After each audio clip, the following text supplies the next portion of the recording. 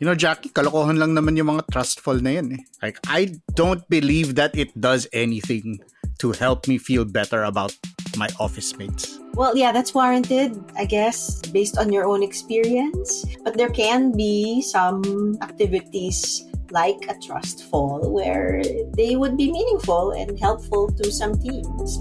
We've seen some of that too. Kailangan mo ba ng mas makabuluhang chismisan sa pantry?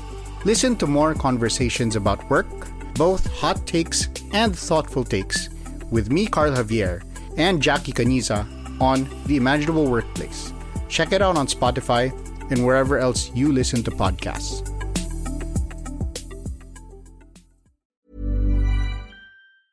Hello, I'm Franco Luna, Puma Podcast, and you're listening to Teka Teka News, balitang thinking, hindi breaking.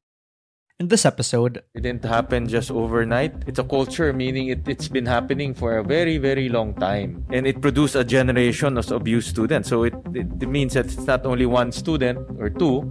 We take a look back at cases of sexual harassment in the academe that went viral on social media.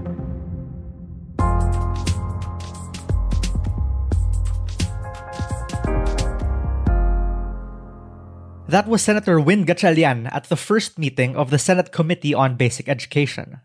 He was talking about the June 28 article by Vice World News that found that, quote-unquote, a culture of sexual abuse thrived for decades at the Philippine High School for the Arts. The PHSA is a state-run facility, though the Department of Education did not respond to requests for comment. Here's how PHSA Executive Director Jose Greg Zuniega responded at that same Senate hearing. Ang mga aligasyon na to ay lumabas recently lang. So ang ating pong pinapakinggan, ang ating mga alumni na may simpatya po tayo para sa kanila. Ngayon, dahil po kamakailan lang po nire-raise ang mga complaints na ito at tapos sa social media pa, kakumpisa pa lang po ng investigations. Ngayon, yung iba po, karamihan sa social media lang po nagkakwento, ini-encourage po namin sila na lumapit para magkaroon tayo ng tamang proseso para pakinggan natin ito. Unfortunately po, ang nangyari po dito ay naging trial by media na. So para maging malinis ang ating proseso po ay idaan sana natin sa tamang paraan, sa tamang forum. He makes a good point. Trial by publicity is not the solution. And the social media mob can often be cruel. But Michelle Abad, a researcher and writer for Rappler who reported on cases of sexual harassment in high schools, says schools can do better with the initial response. I think one staple in the school statements that come out after going viral is like we have mechanisms and this and that in place for you to report. But like in my opinion, like how did the abuse get so bad that people had to resort to social media and the court of public opinion? Since the girls don't always file cases, they might not even realize that they're being abused. The teachers could just teach again and again and even just transfer schools if they think that the school is like onto them. When similar complaints from the Ateneo de Manila University went viral in 2019, the school's first response was to point out in an official memo that no official complaints had been filed. Then President Jet Villarin said the school was looking after the rights of the parties to privacy and due process. And advocates say this kind of hush-hush culture disempowers victims who might not be ready to come forward.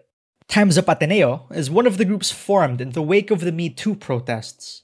Here's Martina Heras, one of its members and also an alumna of the PHSA.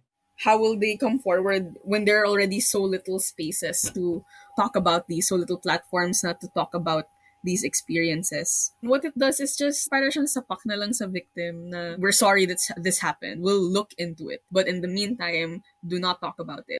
It is a culture of secrecy and that institutions love to handle everything under the table. They love to bring the victims sa back door and discuss it there instead of addressing the whole community that is obviously also concerned with the victim. St. Theresa's College, Miriam College, St. Paul College, School of the Holy Spirit, Marikina Science High School, Bulacan State University, the list goes on. The Commission on Higher Education said that schools should be looking at strengthening their enforcement of the Safe Spaces Act and launching information campaigns to keep students aware of what harassment looks like. Here's CHED Executive Director Cindy Jaro. On the part of the commission, we are trying to integrate it into our system already. Siguro we can include that in our NSTP, yung mga as topics, para sa ganon, ma-familiarize yung mga tao. And then dissemination of educational materials. We will be launching educational resources pertaining to ethics. Ethics ito, but I know that there is one topic about sexual harassment. In educational material siya, but our intention is to integrate it into one of the topics to be taught in our programs. As I said earlier, we did reach out to the Department of Education but didn't get a response. But anyway, Cindy of CHED also pointed out that the law mandates that all school heads act on reported cases. She says that as long as schools comply with these systems, our students should be safe. I think our law has already defined naman the liabilities of the perpetrator. So meron na po dito na talaga sinasabi, the school head will be liable if you will not implement it o kaya naman if you will not act on reported acts of gender-based sexual harassment committed in the educational institution. Enforcing the law more tightly and crafting better systems sounds good in theory. There's just one problem. Sexual harassment typically isn't obvious in the beginning stages, especially when there's an imbalance in the power dynamic. Here's Rappler reporter Michelle again. That's the difficult thing, because the first stages of grooming is probably befriending, but the law doesn't penalize befriending. The first stages, you probably won't be able to file a case against the teacher just for befriending somebody, unless there was something, already explicitly sexual in those cases. But does it have to come to a point that the kid was already abused for them to be eligible? So how do we break the cycle of abuse?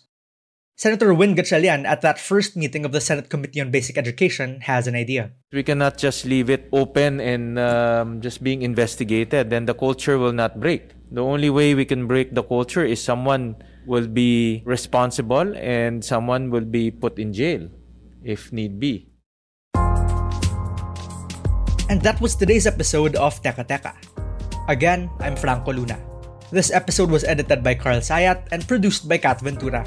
What you listened to was a condensed version of our story on sexual harassment in schools. To listen to the full episode, go to our Teka Teka Explains channel, our new explainer series covering stories you won't normally find elsewhere.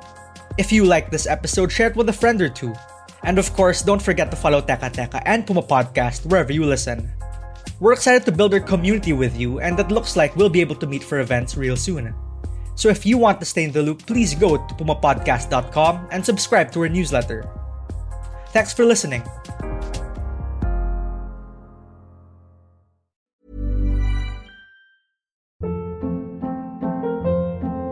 Hold up. What was that? Boring. No flavor. That was as bad as those leftovers you ate all week. Keke Palmer here. And it's time to say hello to something fresh and guilt-free. HelloFresh. Jazz up dinner with pecan-crusted chicken or garlic butter shrimp scampi. Now that's music to my mouth. HelloFresh. Let's get this dinner party started. Discover all the delicious possibilities at HelloFresh.com.